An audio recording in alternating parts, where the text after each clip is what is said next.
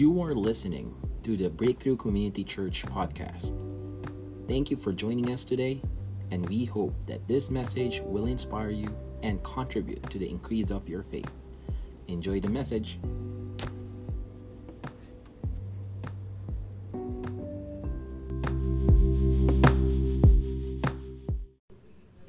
Magandang araw sa ating lahat. Bago po ako magbahagi ng salita ng Diyos sa atin, nais ko lamang pong ibahagi sa atin dalawang importanteng anunsyo.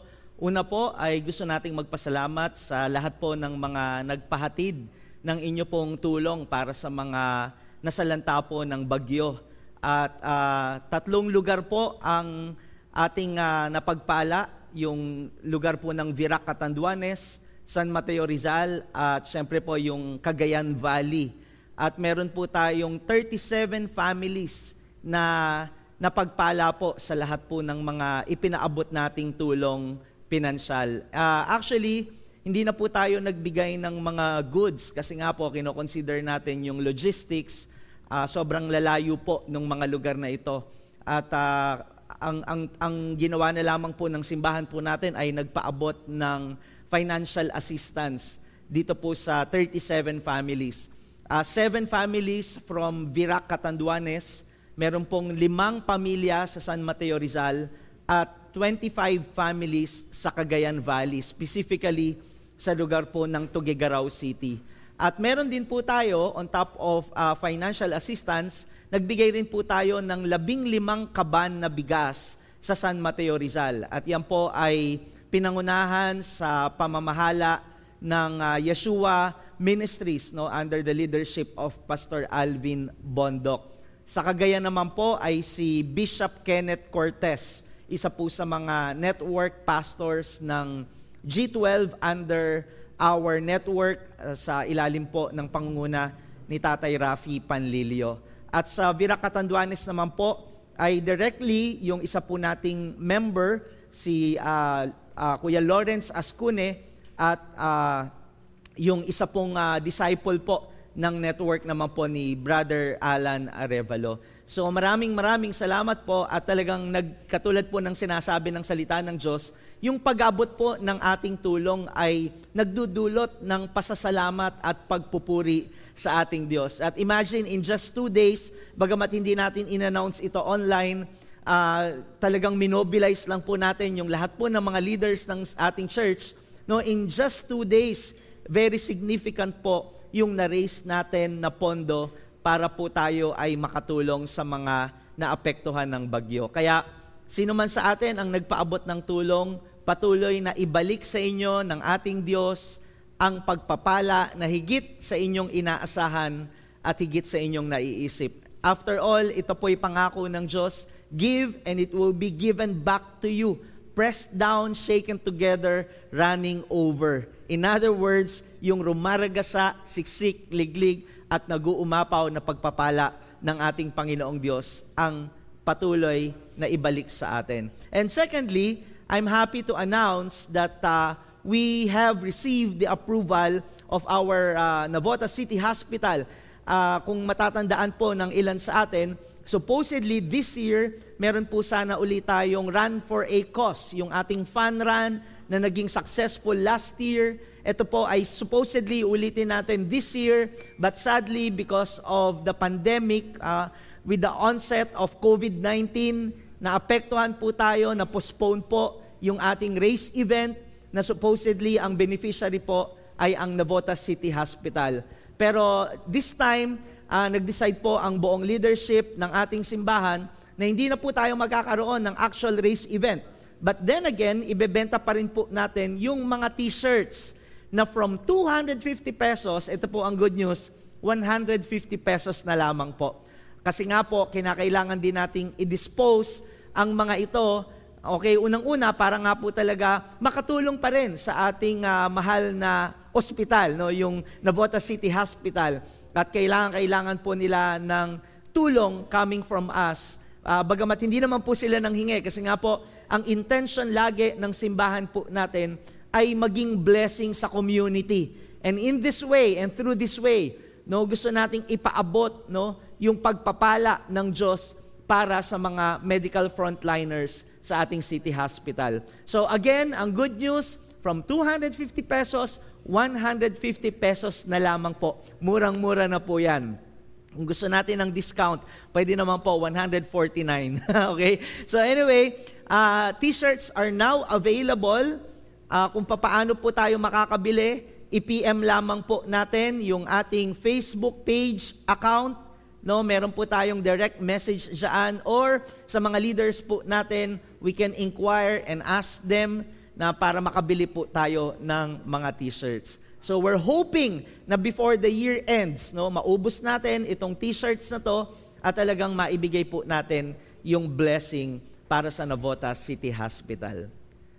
Amen. So tayo po ay manalangin as we move on at sa atin pong pakikinig ng salita ng Diyos. Nasa final series na po tayo, no, final part ng ating sermon series na may pamagat na God Matters Most. And this will be a two-part, no, a sermon today at sa susunod po na linggo bilang pagtatapos ng sermon series natin na God Matters Most. Tayo po ay manalangin. Aming Diyos, patuloy namin kinikilala na Ikaw ang Diyos na mabuti, Diyos na tapat, Diyos na makapangyarihan sa lahat. At salamat po sa kasaganahan ng iyong mga salita sa aming mga buhay, na maging sa ganitong kaparaanan, kami po ay napagpapala ng mga salita mo. Kaya sa araw na ito, Banal na Espiritu, pangunahan po ninyo kami. Bigyan nyo kami ng isang bukas na pandinig, bukas na puso, at bigyan mo kami ng kaunawaan mula sa mga salita mo na aming tatanggapin. At kasabay nito ay ang kakayahan na maipamuhay namin ang mga pangungusap mo. Hindi lamang po ito tumimo sa aming isip, kundi lalong higit sa aming mga puso na makita sa aming mga buhay. Salamat po. Patuloy naming ipinapasakop sa iyo ang aming buhay sa pangalan ng aming Panginoong Hesus. And let your name be glorified through us as we live out your word. Let your name be glorified and let your will be done in Jesus' name. And everybody say, Amen and Amen. May isang tanong po ako na nais itanong sa ating lahat. Kung bibigyan ka ng isang pagkakataon na hilingin sa ating Diyos, ang isang kahilingan na tiyak niyang ipagkakaloob sa atin, ano po kaya ito? Ulitin ko po, kung bibigyan ka ng isang pagkakataon na hilingin sa Diyos ang isang kahilingan na tiyak niyang ipagkakaloob sa iyo, ano kaya ito? Pwede ba nating i-type sa comment section if you will be given the chance, no? Na alam mo, sasagutin ka ng Diyos sa kahilingang yon. Tiyak na ibibigay sa iyo ng Diyos. No? Ano ito? Can you type it on the comment section and I'll give you a few seconds to do it. Yan. Thank you. Thank you sa pag-respond nating lahat. Okay? Now, ito pong naging pandemic, isa po sa number 1 prayer request na lagi ko pong naririnig mula sa mga taong nakakausap ko ay ang mabuting kalusugan. Alam po ninyo, lihitin mo naman po talaga na kahilingan yan sapagkat talagang nagdulot ng matinding takot ang sakit na COVID-19. Pero sa tingin ko po, no, kung meron man talagang dapat tayong hinihiling, maging sa panahong ito, at maging kung matapos man itong pandemyang ito, ito ay yung dapat naaayon sa sinasabi ng Diyos sa atin. Specifically, from what the Bible says. Again, the Bible is the Word of God, and the Bible reveals to us the will of God. Kaya mahalaga na makita natin kung ano ang sinasabi ng Diyos sa atin na dapat na maging kahilingan natin. And guaranteed, whenever we ask anything that is according to the will of God, that will be granted. That will be answered. Amen po ba? So, gusto kong tingnan natin, no, kung ano po yung naging kahilingan ni Moses, na bagay na dapat na maging kahilingan po natin. Hindi lamang sa oras na ito, pero maging sa kabuuan ng ating mga buhay. At ito po yung makikita natin sa Exodus chapter 33. Before we read our text for today, gusto lamang pong bigyan ng konting-konting background kung sino si Moses. Para sa mga hindi nakakakilala, at nakakaalam, si Moses po ang pinili ng Diyos para pangunahan ng bansang Israel from their Egyptian slavery going to the promised land, which is Canaan. At sa kanilang paglalakbay, si Moses po ang nanguna sa kanila. Now, itong si Moses, i-describe ng Bible na isang tao na sobrang lapit sa Diyos. Ang sabi po, no, si Moses po ay nakikipag-usap daw sa Diyos ng mukha sa mukha, na katulad ng isang tao kung paano siya makipag-usap sa kanyang kaibigan.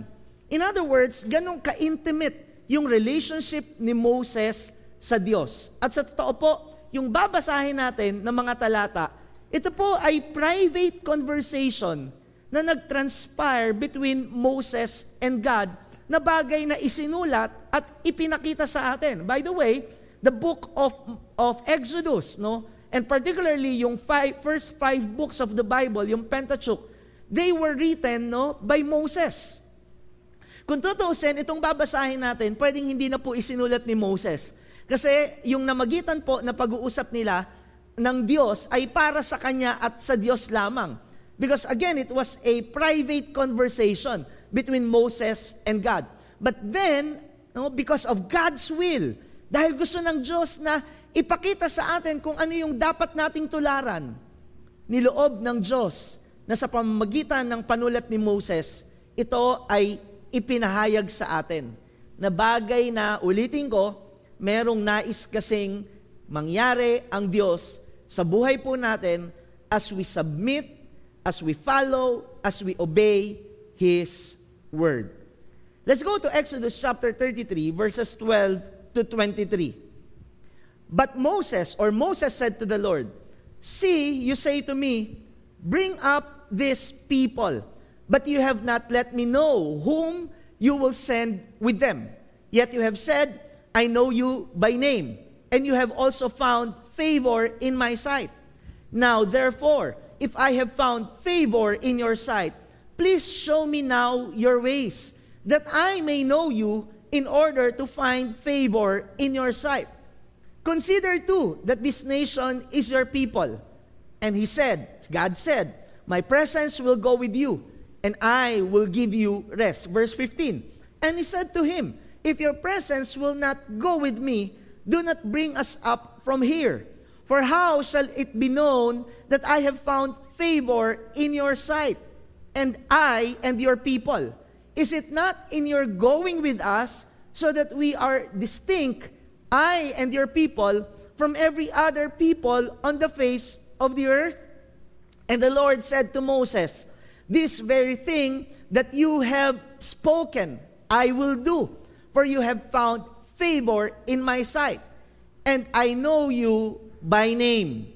Sabi ng Diyos kay Moses, "I know you by name." Again, this is how intimate Moses was with God, and God was with Moses. Amen? Verse 18, Moses said, "Please show me your glory." And he said, "I will make all my goodness pass before you, and will proclaim before you my name, the Lord. And I will be gracious to whom I will be gracious, and I will show mercy on whom I will show mercy." But he said, "You cannot see my face, for man shall not see me and live." And the Lord said, "Behold, there is a place by me where you shall stand on the rock, and while my glory passes by, I will put you in a cleft of the rock, and I will cover you with my hand until I have passed by." And last verse, "Then I will take my hand, and you shall see my back, but my face shall not be seen." Meron pong dalawang napakahalagang kahilingan na hiningi ni Moses na nagpapakita na ang Diyos talaga ang higit sa lahat na mahalaga sa buhay po niya. And like what I said earlier, ito po yung dalawang bagay na dapat po ay siyang hinihiling din po natin sa Diyos. Bukod sa mga bagay na ayon sa ating pangangailangan, I believe, biblically speaking, itong dalawang ito ang siyang dapat na pangunahin na hinihiling natin sa ating Diyos. Ulitin ko, these two prayer requests reveal to us how God matters to us most. Itong dalawang bagay na ito, magpapakita po kung ito ang ating kahilingan, magsasabi po na talagang pinakamahalaga ang Diyos sa buhay po natin. Ulitin ko po, ito na yung huling pagkakataon na pag-uusapan natin itong sermon series na ito. Dalawang bagay, sabi sa verse 13, show me now your ways, sabi ni Moses. And verse 18, show me your glory. Dalawang bagay na dapat hinihiling natin sa ating buhay. The ways of God or God's ways and the glory of God or God's glory. These two prayer requests reveal how God matters most to us. Pag-usapan natin yung God's ways. Okay? Alam niyo, hindi hiniling ni Moses ang kayamanan. Hindi hiniling ni Moses ang kapangyarihan. Hindi hiniling ni Moses ang mga bagay na pansamantala. Kundi hiniling ni Moses na malaman niya kung ano ang kaparaanan o pamamaraan ng Diyos. Now, ang kaparaanan ng Diyos ay nagpapahayag ng mga katangian ng Diyos. Na kapag ito po ay nalaman natin, makikilala natin kung sino ang Diyos. The ways of God are actually, ito po this reveals who God is to us. Kapag nalaman natin ang kaparaanan ng Diyos, makikilala natin kung sino ang Diyos. Amen po ba? Ito yung isang bagay na magbibigay sa atin ng pagkakilala kung sino ang Diyos kapag nalaman natin yung kanyang mga kaparaanan. Alam nyo, naalala ko po nung high school student po ako, meron po akong isang teacher, physics, ang tinuturo po niya, napakahusay. Meron po siyang isang hobby na photography. At bawat okasyon po ng aming eskwelahan, hindi po nakakalampas sa kanya yung mga kinukunan niya, ng mga litrato, bawat okasyon. At ito po malupit, kahit nakatalikod ka, kilala ka niya kung sino ka. At ibebenta niya sa iyo yung litrato na nakuha niya. So kilalang kilala po siya. Yung kaparaanan niya bilang isang guro na napakahusay, and at the same time, yung kanyang hobby pagdating sa photography. So pag naririnig na yung pangalan niya, naiisip agad yung litrato, at yung husay niya sa pagtuturo. Iyon kasi yung kanyang kaparaanan. And through her ways, na-identify namin kung sino siya. Ganon din, di po ba sa mga may kaugnayan sa atin, kaibigan, asawa, di po ba? Halimbawa, sa ating mga asawa, alam natin yung kanyang pamamaraan. Kaya nga po, pagka merong kakaibang ikinilos, nagkakaroon tayo minsan ng pagdadalawang isip o pagdududa. Kasi mukhang hindi iyon ang kaparaanan o usual na kanyang ginagawa. Kasi nga po, alam natin, as we are aware of our spouse's ways, that reveals to us who he or she is.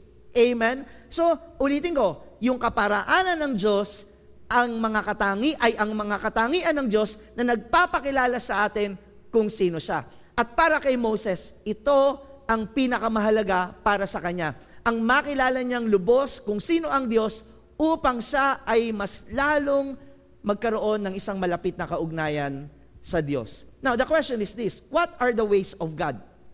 In verse 19, meron tayong makikitang dalawang kaparaanan ng Diyos. Tingnan natin yung verse 19a. Sabi ng Diyos kay Moses, I will make all goodness pass before you and will proclaim before you my name. Sabi ng Diyos, I will make all my goodness pass before you and will proclaim before you my name. So una, what are the ways of God? God's ways are always good. Sabi ng Diyos kay Moses, Moses, ipaparanas ko sa iyo kung gaano ako kabuti at ipapakilala ko sa iyo kung sino ako. So the question is this: gaano po bang kabuti ang Diyos sa buhay po natin? Alam po ninyo, sobrang buti ng Diyos na kahit hindi po tayo tapat sa Kanya, nananatiling tapat ang Diyos sa buhay po natin. Kaya nga di po ba sabi ng Book of Romans, it is the goodness of God that leads us to repentance. Kahit gumagawa tayo ng kasalanan laban sa Diyos, hindi napuputol yung paggawa niya ng mabuti sa atin. Hindi napuputol kung papaano niya tayo pinagpapala. Gaano kabuti ang Diyos sa atin? Kahit lumayo man tayo sa Diyos, kahit umaabot tayo nanlalamig tayo sa Kanya, hindi napapagod, hindi napuputol ang paggawa ng kabutihan ng Diyos sa atin. No, lagi at lagi na tinatawag niya tayo pabalik sa Kanya. Kahit ilang beses na tayo nagtaksil sa Diyos, kahit ilang beses na tayo na nagpasya na hindi na ako magche-church, hindi na ako magpe-pray, no? Ayoko nang makipagrelasyon sa Diyos. Yung pananampalataya natin ang lalamig, and worse nga, tumatalikod tayo, nagbabackslide. Pero kahit anong layo o kahit anong paglayo natin sa Kanya, ang Diyos ang gumagawa ng kaparaanan para tayo ay muling magkaroon ng isang malapit na relasyon sa Diyos. Naalala ko po yung kwento ng isang mag-ina. Meron pong isang anak na babae na nakatira po sa probinsya, silang mag-ina, at one day nag-decide siya na pumunta sa syudad. At doon sa syudad ay nagkaroon siya ng isang hanap buhay. Hindi nagtagal, no, nabalitaan ng kanyang nanay kung ano yung klase ng hanap buhay na pinasok niya. Alam nyo, nangyari po itong babae na nagpunta sa syudad, pumasok po siya sa prostitution.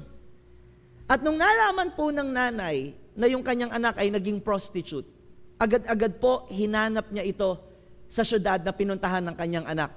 At dahil hindi niya po alam specifically kung saan po namamasukan ang anak niya, ang ginawa niya po, no, nag-reproduce siya ng kanyang litrato, at yung bawat prostitute house na kanyang pinupuntahan, iniiwanan niya po ng kanyang litrato, yung nanay po, iniiwanan niya ang kanyang litrato na may nakasulat na, "Come home, I love you." At hanggang sa isang araw, nung pumasok ang kanyang anak sa pinapasukan nitong prostitute house, nakita niya po ang mukha, ang litrato ng kanyang ina, at nabasa niya ang mensaheng, "Come home, I love you." Ilan po sa atin, sobrang layo na sa Diyos, sobrang nanlalamig sa Diyos. At ngayon, baka mamaya, dahil nga sa nangyaring pandemic, halos wala ka ng gana pagdating sa pananampalataya mo sa ating Diyos. Gusto kong sabihin sa iyo, sinasabi ng Diyos sa atin ngayon, "Come home, I love you." And that is the message of God for you. Because the truth of the matter is, God is good all the time. Na kahit anong paglayo natin, hindi nagbabago ang pagmamahal ng Diyos sa atin. Hindi nagbabago yung paggawa niya ng mabuti sa atin. In fact, gaano tayong kamahal ng Diyos? Ibinigay niya ang kanyang bugtong na anak na si Jesus, na namatay si Jesus para sa iyo at para sa akin, upang pagbayaran ang lahat ng ating mga kasalanan. Kaya nga, di ba, sabi ng 1 John 3:16, "By this we know love, that He laid down His life for us." Yung pagkamatay ni Jesus, isang mensahe na mahal tayo ng ating Panginoong Diyos. Now, gaano kabuti ang Diyos sa buhay natin? Na kahit may hindi magandang nangyayari sa buhay po natin, ginagawa pa rin niya itong mabuti. Sa gitna ng pandemya, kahit walang ayuda, mas lalo pa tayong kumita, di po ba? Yung ilan sa atin, no? Naranasan natin ang kabutihan ng Diyos, naranasan natin ang provision ng ating Panginoong Diyos. Ganun kabuti ang Diyos sa atin. Gaano kabuti ang Diyos sa atin? Patay na po tayo. Pagpapalain pa rin ng Diyos ang ating mga anak. At hindi lang ang ating mga anak, yung anak ng ating anak, at yung anak ng ating anak, ng ating anak, ng ating anak. Sabi ng Deuteronomy chapter 7 verse 9, "Know therefore that the Lord your God is God, the faithful God, the God who is good, the faithful God who keeps covenant and steadfast love with those who love Him and keep His commandments to 1,000 generations." Alam niyo, yung goodness ni God sa buhay po natin, hindi lang para sa lifetime natin dito. Yung blessing ni God, hindi lamang para sa lifetime natin. Yung blessing at goodness ni God, no, it transcends. Even, sabi nga po natin, unto eternity. Nasa langit na tayo, yung mga naiwan nating mahal sa buhay, nagpapatuloy ang pagpapala ng ating Panginoong Diyos. Kaya nga, yung pananaw natin sa buhay natin, hindi lang dapat yung kapraso o maikli. Kasi nga, by nature tayo, kung ano lang yung present, yun lang yung pananaw natin. Pero ang Diyos, ang pananaw niya, hindi lang sa present. past, present, and even our future, and even unto eternity. Yung pananaw natin, kung ano man yung problema natin ngayon, no, hindi lang yan ang tinitignan ng Diyos. Kaya nga tayo bilang mananampalataya, laging may pag-asa. Kasi ang Diyos, He looks beyond our situation. No, yung perspective ni God, hindi lang pang dito, kundi panghabang buhay at maging hanggang sa kabilang buhay. Kaya nga, alam po ninyo, no, kabilin-bilinan ko sa mga anak ko po. Every time na magde-devotion kami, kung hindi man po palagi, most of the time, no, mas malamang po sa hindi. Laging ang kabilin-bilinan ko kay Agabus at kay Abigail, wala akong maipapamanang kayamanan sa inyo. Wala akong maipapamanang kabuhayan sa inyo. Ang maipapamana ko lang at pwede kong iwan sa inyo ay ang pananampalataya sa Diyos. And when I say faith in God, it means love for Jesus. Kasi pag mahal natin si Jesus, tayo na ang magkakaroon ng pinakamaayos na buhay sa mundong ito. Yung alam mong ang ginagawa mo ay ayon sa kalooban ng Diyos, na masasapat ka kung anuman ang meron ka, at meron kang pagkilala na ang lahat ng sa iyo ay galing sa Diyos. Na hindi ka maghahangad ng kalabisan, na hindi ka maghahangad ng karangyaan, hindi ka maghahangad ng mga bagay na hinahangad ng mundong ito, sapagkat sapat na ang pagkakaroon mo ng relasyon sa Diyos at ang pagsunod sa Kanyang kalooban ang siyang nagbibigay ng kaayusan, kapayapaan, kapahingahan sa buhay po natin. Sabi ko sa mga anak ko, wala akong maibibigay na kayamanan o kabuhayan. Kung meron man akong gustong ibigay at makita sa buhay ninyo, ay ang pagmamahal sa ating Panginoong Jesus. Kasi, patay na ako dahil sa kabutihan at katapatan ng Diyos, patuloy nilang mararanasan yon kung sila ay susunod din at magmamahal kay Jesus. Amen po ba? The ways of God are good. Secondly, the ways of God are sovereign. Sabi sa verse 19b, the Lord, sabi ng Lord sa kanya, and I will be gracious to whom I will be gracious. Sabi ng Lord kay Moses, and will show mercy on whom I will show mercy. This speaks of God's sovereignty. No? Pag sinabing sovereignty of God, sabi ni R.T. Kendall, the sovereignty of God is His prerogative to do what He chooses to do with whoever He wants. Laging ang choice, laging ang decision, ultimately, nasa Diyos. Kung ano man ang gusto niyang gawin sa atin, kung ano man ang gusto niyang sabihin sa atin, gagawin niya yun. At walang makakapigil at walang makapagpapabago sa pasya at nais gawin ng Diyos, sapagkat siya'y Diyos. Walang sino mang tao ang pwedeng pumigil, walang sino mang tao ang pwedeng sumira sa nais at plano ng Diyos. Kung ano ang gusto niyang gawin, gagawin niya. That speaks of His sovereignty. Amen? Kaya nga, kung gusto niyang pagpalain ng isang tao, wala po tayong magagawa doon. Kung gusto namang i-withhold ni God yung kanyang blessing, wala po tayong magagawa doon. Kasi ang Diyos sovereign. He will show grace and mercy to whom He wants to. Amen ba? Kaya nga, again, ang kaparaanan ng Diyos, hindi po natin kaparaanan. Ang isip ng Diyos, hindi po natin isip, sapagkat higit sa lahat, mas mataas ang Diyos sa atin. Sabi ng Isaiah 55 verses 8 and 9, for my thoughts are not your thoughts, neither are your ways my ways, declares the Lord. For as the heavens are higher than the earth, so are my ways higher than your ways, and my thoughts than your thoughts. Na kung i-apply natin yung sovereignty ni God, unang-una dyan, yung lahat ng nangyayari sa buhay natin, lalong-lalo na kung meron tayong pagsunod sa Diyos. In fact, kahit nga yung mga hindi magandang nangyayari sa atin, bunga ng mali nating desisyon at katigasan ng ulo, nandun pa rin yung kapamahalaan ng Diyos. Sinasagip pa rin tayo ng Diyos dahil sa kanyang kabutihan at pag-ibig sa atin. And in that sense, yung sovereignty ni God ang nahahayag sa buhay po natin. Pero specifically, gusto kong i-apply natin ito, no? When it comes to the sovereignty of God, we can apply this in two aspects, no? Dalawang aspeto ng buhay natin. Una, kung ano yung mga bagay na meron tayo, at pangalawa, sa ating pananalangin. No? Lahat po ng meron tayo, galing po ito sa Diyos. Tulad po ng sinasabi ng salita ng Diyos sa John chapter 3 verse 27. Nung nakita po nung mga tagasunod ni Juan Bautismo, okay, na yung mga supposedly ibabaptize ni John the Baptist, nagpuntahan na kay Jesus. Nagtanong yung kanyang mga disciples, bakit napupunta sa kanya? No? Napupunta kay Jesus yung mga supposedly ibabaptize ni John the Baptist. Ito ang sagot ni John the Baptist sa kanyang mga disciples. A person cannot receive even one thing unless it is given him from heaven. In other words, whatever we have in our possession, yan po, lahat ng yan, galing sa Diyos. Material man o hindi. In reality, what we receive from God, or what we have, everything is from God.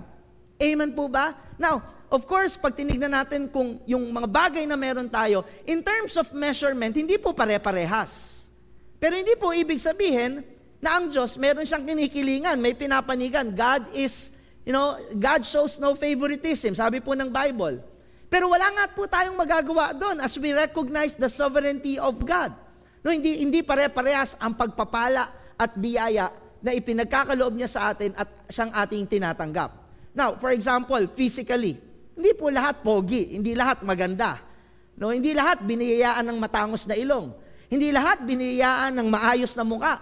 Yung iba, ang noo at ilong, parang paliparan ng eroplano. Pasensya na. Pero totoo yun. Hindi lahat maputi, hindi lahat iba-iba po. May blue eyes, brown eyes, black eyes. No, yung mapuputi gustong magpaitim, yung maitim naman gustong magpaputi. Pero wala tayong magagawa diyan.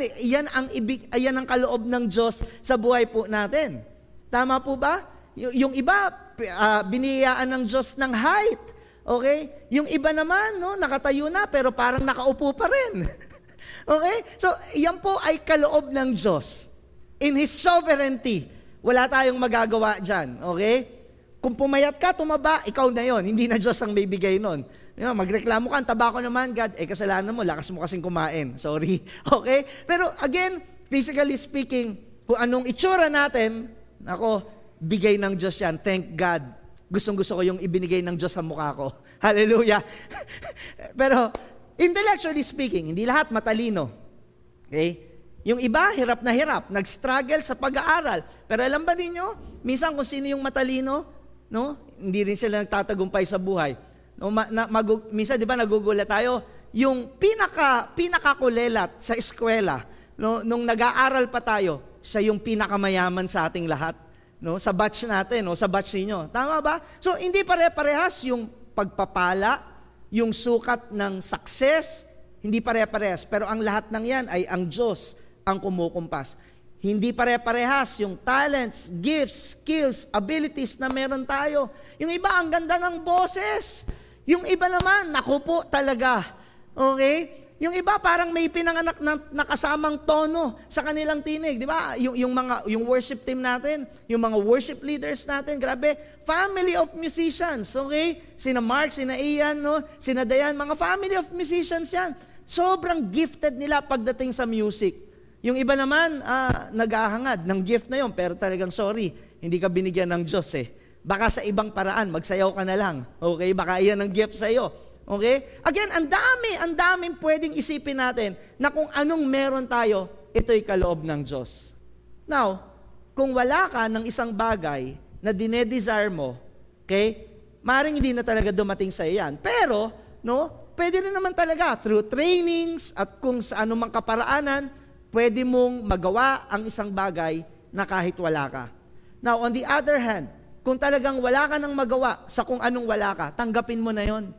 At kung anong meron ang kapwa natin na nakikita natin na meron sila, ipagpasalamat natin sa Diyos yun at i-celebrate natin kung anong meron sila. Huwag nating kainggitan. Yung mga tao naman na mahuhusay, no, gawin natin silang inspirasyon.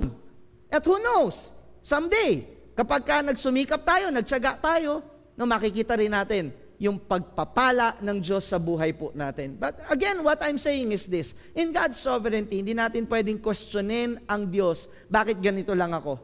No? Ilang beses ka na nag-try na mag-business, laging hindi nagtatagumpay. Samantalang yung kilala mo, di hamak na mas masama kaysa sa'yo, mas lalong pinagpala ng Diyos. No? Again, we cannot question the sovereignty of God. Yun yung ways ni God eh. Ang importante, yung puso natin, laging malinis. Walang inggit, okay? Walang pagtatampo sa Diyos, laging naroon yung pagpapasalamat at pagkilala that the ways of God are sovereign. Amen? Another thing, when it comes to our prayers, okay? Bakit ba tayo nagpe-pray? Hindi para tanggapin yung ating kahilingan. First and foremost, we pray because we want to exercise our faith in God. Gusto nating ma-stretch yung pagtitiwala natin sa Diyos. At gusto rin nating mas lalong maging malalim yung ating fellowship with Him. Katulad ni Moses, no? Kasi sa totoo lamang po, in reality, meron din tayong mga panalangin na hindi po sinasagot ng Diyos. For what reason? Hindi po natin alam. Maaring malalaman na lang natin on the other side of this, on the other side of eternity. Okay? So, tayo ngayon, kung may mga prayer requests na hindi sinasagot ng Diyos, we have to learn to accept the sovereignty of God. In fact, sa Bible, merong mga kwento na ilang beses silang nanalangin, hindi ipinagkaloob ng Diyos yung kanilang prayer requests. Si David, nung siya'y nagkaroon ng anak kay Bathsheba, namatay ang kanyang anak.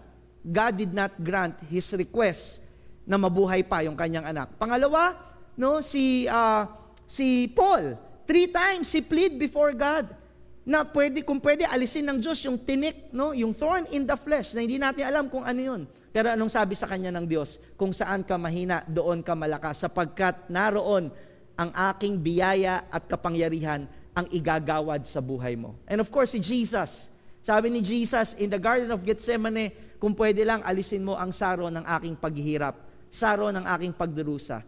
Pero hindi po ginawa ng Diyos Ama. At in the end, kung ano man yung kalooban ng Diyos para sa Panginoong Hesus, yun ang nangyari na siyang nagdulot ng kaligtasan at mabuting bagay sa buhay po natin na nanampalataya sa ating Panginoong Hesus. So the point is this, whether sinagot tayo o hindi ng Diyos sa mga panalangin natin, kailangan nating kilalanin that God is sovereign. At ito yung assurance, because He is good, yung kanyang sovereignty, hindi niya kailanman ipapahamak ang mga taong nagtitiwala sa Kanya. Kaya kahit may hindi magandang nangyayari, let's consider the sovereignty of God. That He is good, He cares for us, at ang lahat ng gagawin niya sa buhay po natin ay tiyak na hindi natin ikakapahamak. Amen? So that's one, no? The ways of God. Pangalawa, God's glory. God's glory. Nakita natin yan sa verse 18. Sabi ni Moses, show me now your glory. Now, ano po ba yung glory ni God? No, God's glory is the essence actually of His being.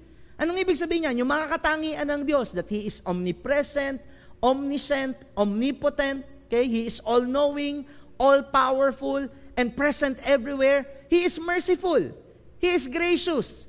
He is just. He is holy. He is loving. Ito po yung suma total ng kanyang katangian, ang kaluwalhatian ng ating Diyos. Amen? Now, sa Bible, meron din pong 2 salita na magpapaliwanag sa atin kung anong ibig sabihin ng kaluwalhatian ng Diyos. Una po, yung salitang kabod from the Old Testament and doxa from the New Testament. Now, the glory of God is actually the presence of God. At to explain this, again, 2 words. The word kabod and the word doxa. Yung kabod, ang ibig sabihin po niyan ay heaviness, no? As in weight or stature. Ang illustration niyan ay parang isang tao, ibinubuhos niya yung bigat sa isang bagay. O kaya parang isang tao na dadaganan niya ang isang bagay. Okay? Na bagay na nararamdaman nung bagay na yon, okay, yung bigat nung taong yon. Now, when it comes to the presence of God, no, may mga pagkakataon sa buhay po natin that we feel the weight of God's presence. Not as a burden, no, hindi dahil sa yung para pahirapan tayo, but actually to give us a delight. At a better word is not delight actually, revival, no? To revive us, to ignite the fire in us. Yung all of a sudden, nagkaroon ka ng awareness sa napakakapal na presensya ng Diyos. At yun ang nagbigay sa'yo ng dahilan para mahalin ang Diyos ng lubusan. Para manampalataya at sumunod sa Diyos ng lubusan.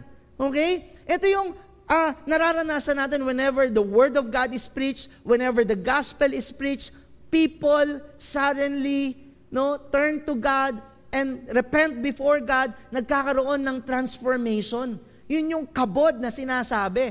Okay? Ito yung mga moments na kapag nasa worship service tayo, katulad ng online service, kahit nasa bahay ka lang, because the presence of God is so thick, kahit nasaan ka, napapataas ka ng kamay, naiiyak ka, nararanasan mo yung presensya ng Diyos.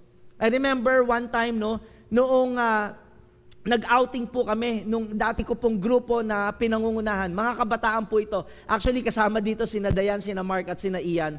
Nung nagpunta kami sa Laguna, nag-swimming po kami doon, day tour lang, and then meron po doong isang kwarto na bago kami umuwi, nag-decide lang po kami na mag-worship. Tapos habang sumasamba po kami, grabe dumating bigla yung awareness namin sa presence ni God. Hindi na po namin makontrol yung iyakan po namin. Tapos talagang bawat isa sa amin, mga kabataan po ito, bawat isa sa amin talagang nagpupuri sa Diyos. Little did we know, yung mga kasama po namin na adult, doon po sa baba, kasi nasa second floor po kami. Ito po ang sabi nila, akala po nila, merong kulog, may kumukulog, dumadagundong yung bahay po, na kung saan naroon kami, na sumasamba sa Diyos, at meron silang parang naririnig na matinding kulog. It was the presence of God. It was the Holy Spirit. And it's my prayer, sa buhay po natin bilang tagasunod ni Jesus, maranasan po natin yan. Magkaroon tayo ng isang karanasan na grabe yung awareness sa glory or sa presence ni God. Yung kabod na tinatawag. Yung doxa, it means praise or honor. Actually, diyan galing yung salitang doxology. And doxa comes from a root word that means opinion. So God's opinion, the glory of God is actually God's opinion. In other words, the will of God. Kapag pinag-usapan yung kaluwalhatian ng Diyos, pinag-uusapan natin dyan ay yung kalooban ng ating Diyos. At pag alam po natin yung kalooban ng Diyos, yan po yung nagpapahayag sa atin kung sino at kung ano ang nais ng Diyos sa buhay po natin. Na bagay na kung susundin po natin ito yung magbibigay ng approval ni God sa buhay natin. To seek God's glory is to seek His will. Amen? So pag sinabing kaluwalhatian, nakapaloob dyan yung kalooban ng Diyos. So, paano? Anong dapat natin gawin? As we seek the glory of God, we seek His will. Because the glory of God is the opinion or the will of God. Di ba po, kung mapapansin natin, isa sa mga pangunahing prayer ni Jesus, itinuro sa atin, yung Our Father. Actually, wala naman po talagang title yan sa Bible. Okay? Pero anong pong sabi dyan? Ama namin, sumasalangit ka, sambahin ang ngalan mo, sundin ang iyong kalooban dito sa lupa para ng sa langit. Yung first part ng prayer na yan, it talks about the will of God. Kung meron mang dapat priority ang buhay po natin, yan ay ang alamin at sundin ang kalooban ng Diyos. Di ba sabi ng Matthew 6:33, another passage that would tell us that the priority of God is His will. Okay? Matthew 6:33, seek first the kingdom of God and His righteousness. Yung paghahari, yung pangunguna ng Diyos sa atin, ito yung dapat na pinaprioritize po natin. To seek the will of God is to have more of God, not more from God. Dapat ang hinahangad po natin ay ang Diyos mismo. Hindi lang po yung mga ibinibigay ng Diyos sa atin. And this is the essence of our relationship with God. We have a relationship with God not because of what He gives, but because of what He is and who He is. Kung bakit tayo may relasyon sa Diyos, hindi lang para humingi sa Diyos kung ano ang pangangailangan natin. Una at higit sa lahat, ang relasyon natin sa Diyos ang dapat nagbibigay ng dahilan para tayo ay makasunod sa nais niya. Isipin natin, halimbawa, sa mag-asawa, what would a husband feel? Or even a wife would feel na ang dahilan ng pag-aasawa mo ay dahil meron ka lang gustong makuha palagi sa asawa mo. Kaya mo siya pinakasalan kasi mayaman siya. Kaya mo siya pinakasalan kasi hayahay na ang buhay mo, may benepisyo ka. Kuha ka lang ng kuha. Pero paano kung mawala ang mga bagay na yon? Hindi magtatagal ang relasyon. At sa totoo, hindi tayo naging totoo at tapat sa relasyon na yon. What would you feel kung meron kang kaibigan, kaya ka lang kaibigan kasi may pakinabang sa iyo? Gusto lang lagi na kumuha ng anumang bagay na makukuha po sa atin. Alam niyo, sa ating relasyon sa Diyos, hindi po dapat na ang pananampalataya natin nakabatay lang kasi may pangangailangan tayo. Kaya tayo lumalapit sa Diyos kasi may kahilingan tayo. Hindi po. Ang nais po ng Diyos sa atin, kaya tayo lumalapit sa Kanya, kaya tayo may kaugnayan sa Kanya, ay para sundin ang Kanyang kalooban. Kaya nga, ang challenge sa atin ngayon, kung alam mo sa sarili mo na meron kang ginagawa na hindi ayon sa salita ng Diyos, well, I tell you, you have to leave that situation. You have to decide right now whether you will follow or not the will of God. Whether you will obey God or not.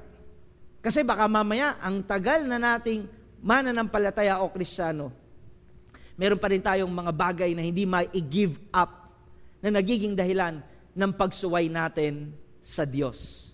When you seek God's will, ang sabi natin, it means you want more of God and not more from God. Gusto ko yung comparison po dito ni R.T. Kendall from his book, More of God.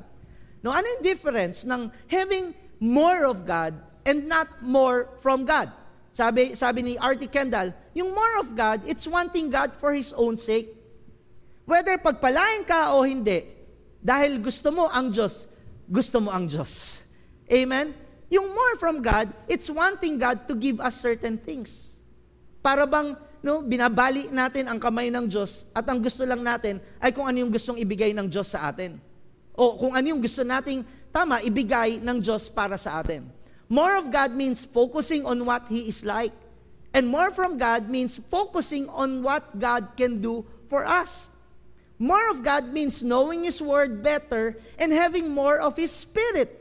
While more from God, using God to accomplish personal goals. Kaya ka nag-church, kaya ka nagpe-pray, kaya ka nagpa-fast, kasi meron kang mga personal na gustong maranasan at marating sa buhay.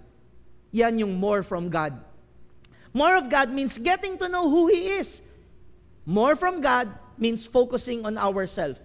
And more of God means dignifying God's will, and more from God means dignifying our agenda. In other words, if we really want more of God, we want more of Him, period.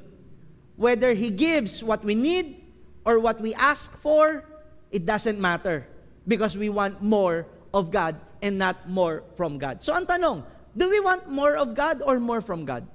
If we want more of God and not more from God, then we will seek His will, and as we seek His will, we will obey His will. Nito pong quarantine, kamusta po ang relasyon natin sa Diyos? Sa loob po ng 8 na buwan, how's our relationship with God? Have you desired more of God? Or sa loob ng 8 at 9 na buwan, lagi lang natin hinihiling sa Diyos kung ano po yung gusto nating makamtan mula po sa Kanya. To tell you honestly, as the pastor of our church, nagwi-witness sa heart ko po, feeling ko, sana po mali po ako. Feeling ko po, hindi po ayos. Generally speaking, ang ating relasyon sa Diyos. Baka mamaya sa loob ng 8 na buwan, mas marami pa yung oras na ginugol natin sa pagluluto, sa pagkain, sa paglilibang ng sarili natin, panonood ng kung ano-ano na sobrang naubos mo na ang lahat ng pwede mong panoorin. Pero you never took the time to pray, to read the Bible, to meditate, to know and seek the will of God. These past few weeks, I've been praying to the Lord. Feeling ko yung spirit ko. Sinasabi ng kalooban ko, we are not okay spiritually. Because most of us really do not seek the will of God. I was reading this book yung More of God ni R.T. Kendall. Nasa chapter 3 ako, God suddenly spoke to my heart. Kasi at that moment, hinahanap ko talaga, Panginoon, ano po ba? Ano po ba yung dapat naming gawin? Ano po ba yung dapat naming gawin? At habang binabasa ko yung book na yun, ni-remind sa akin ng Holy Spirit yung word sa atin ni God during our mid-year prayer and fasting. Day 2. Ang word ni God sa atin. Madalas ang ipinapanalangin natin kung ano yung gusto natin. Pero hindi natin ipinapanalangin kung ano yung gusto ng Diyos para sa atin. Yan ang kadalasan na kalikasan at katayuan ng bawat mananampalataya. We always pray for what we want, but we do not take time to pray for what God wants for us. It's never too late, mga anak. Mga kapatid, kahit first time ka na nanonood ngayon, kung bakit ka napapagod, kung bakit feeling mo lost ka, baka kasi ang dahilan, mas madalas ang sinusunod mo yung gusto mo at walang puwang sa'yo kung ano ang gusto ng Diyos sa buhay mo.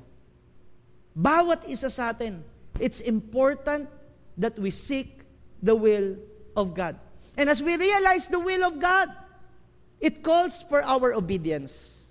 When we obey God, that is the moment that He will give us or we will receive His approval, His praise, His honor. Seek the will of God. To seek God's glory is to seek His will. And to seek His will is to seek more of God and not more from God. Now, as we obey the will of God, tandaan po natin yan, God will give us His approval, which leads us to our final point. What does it mean to seek God's glory? It means to seek His approval. Now, this is the question. How do we know if we have the approval of God? Paano ba natin malalaman na nalulugod ang Diyos sa atin? Na merong pagpapatibay na, anak, tama, nasa kalooban ko ikaw. Sinusunod mo ang nais ko sa buhay mo.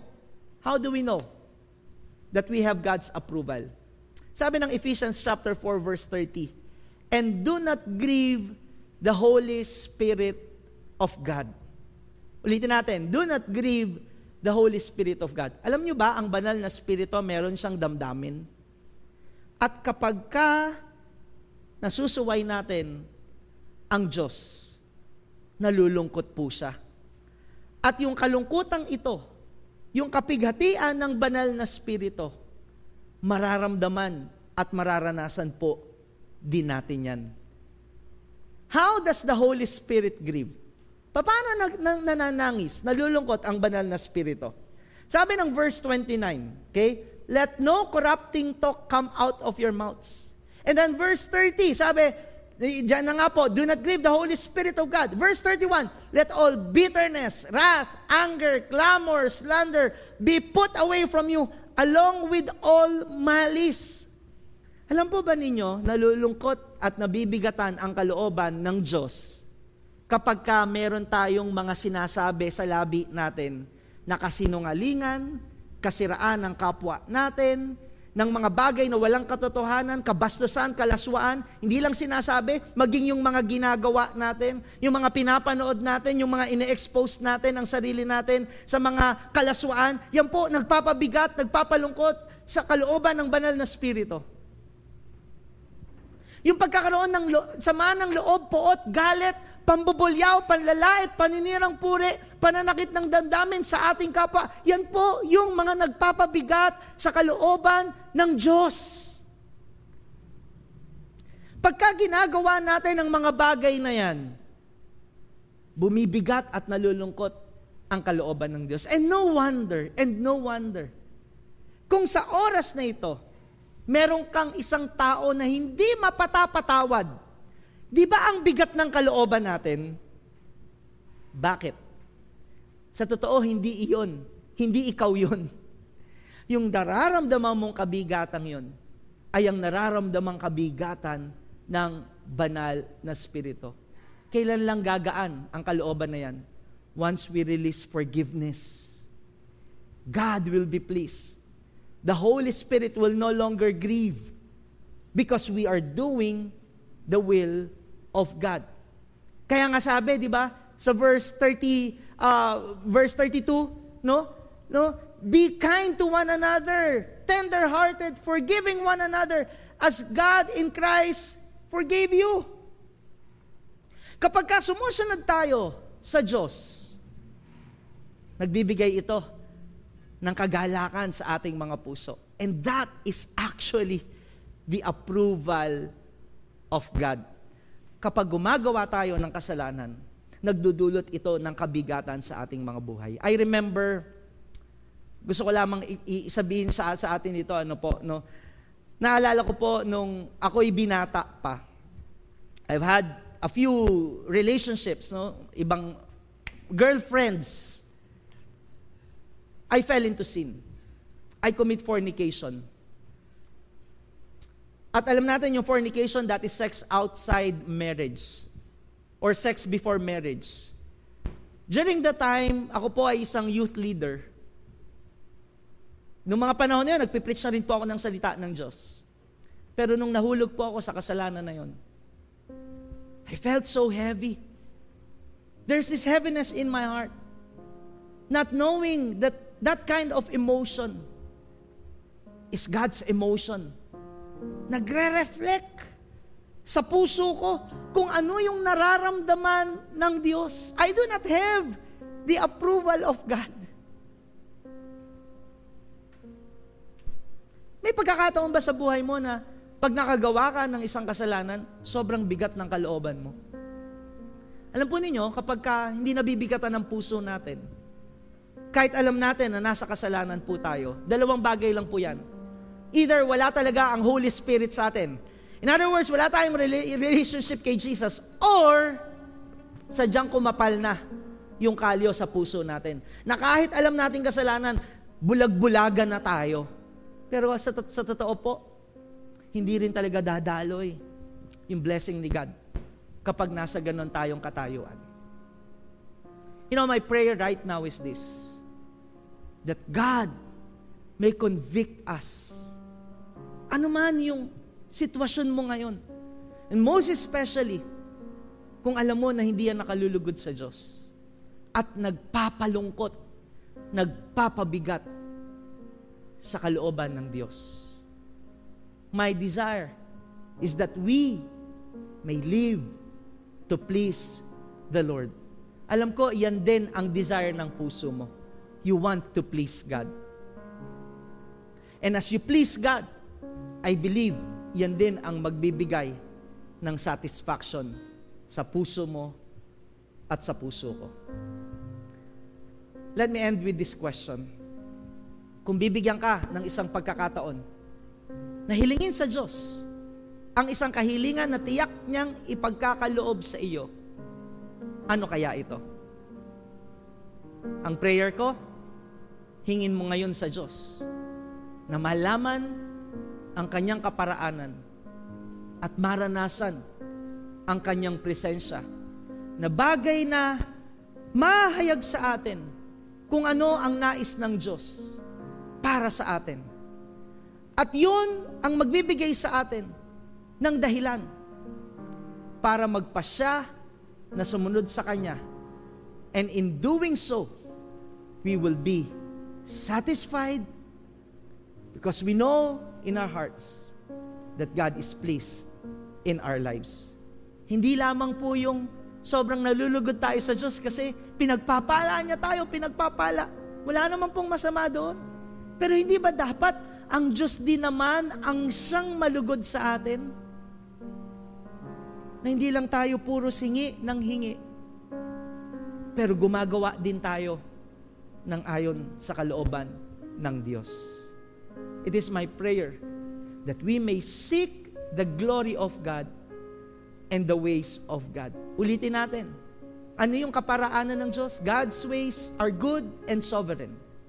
Anong ibig sabihin na hanapin natin ang kaluwalhatian ng Diyos? To seek God's glory is to seek His will.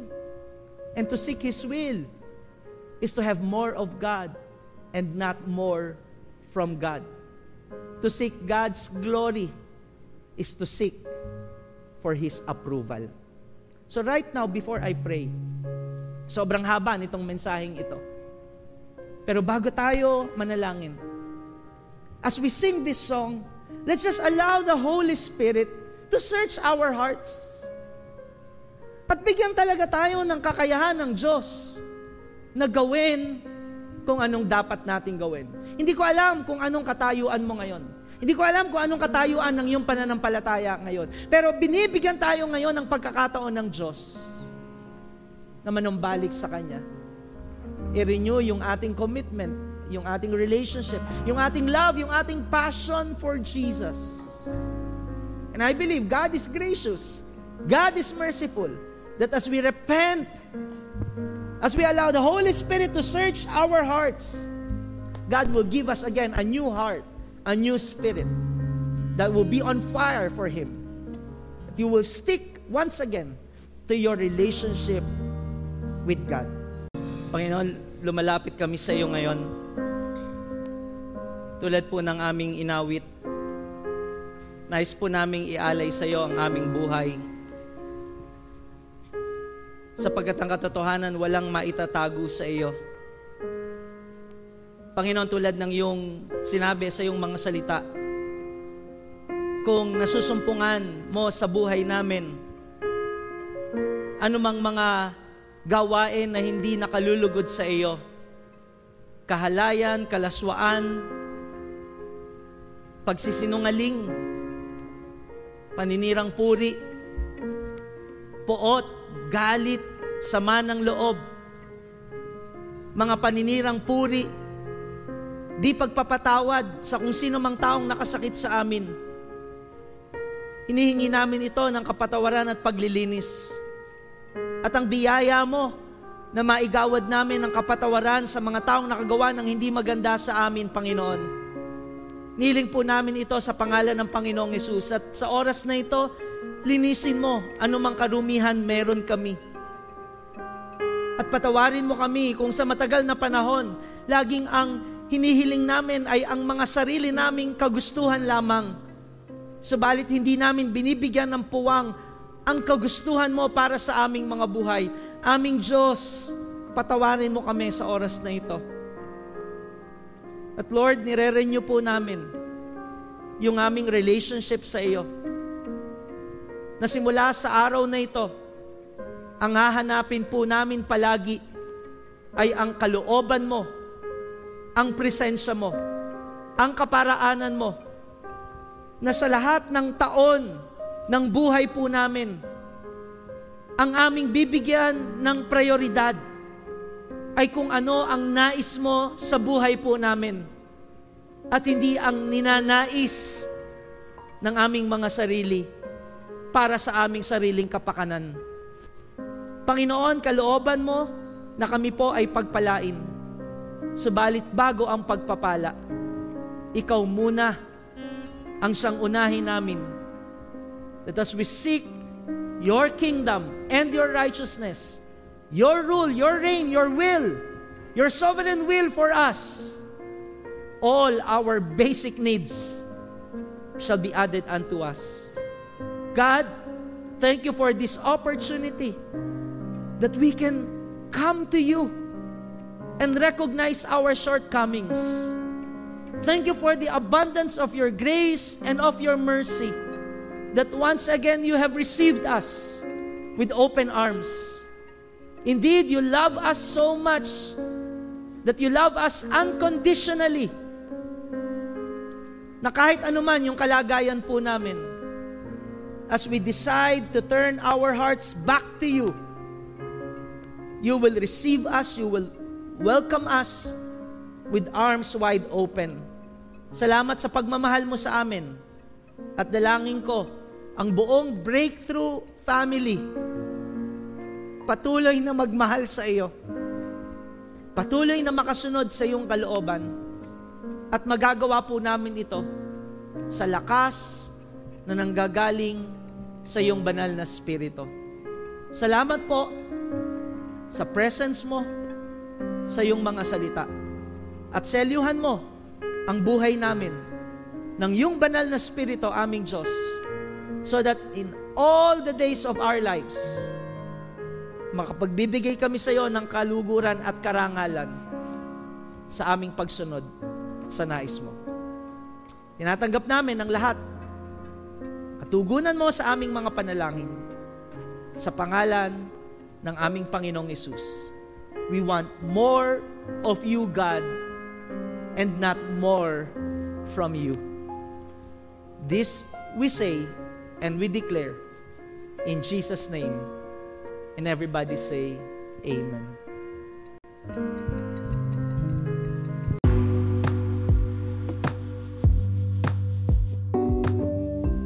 Thank you for listening.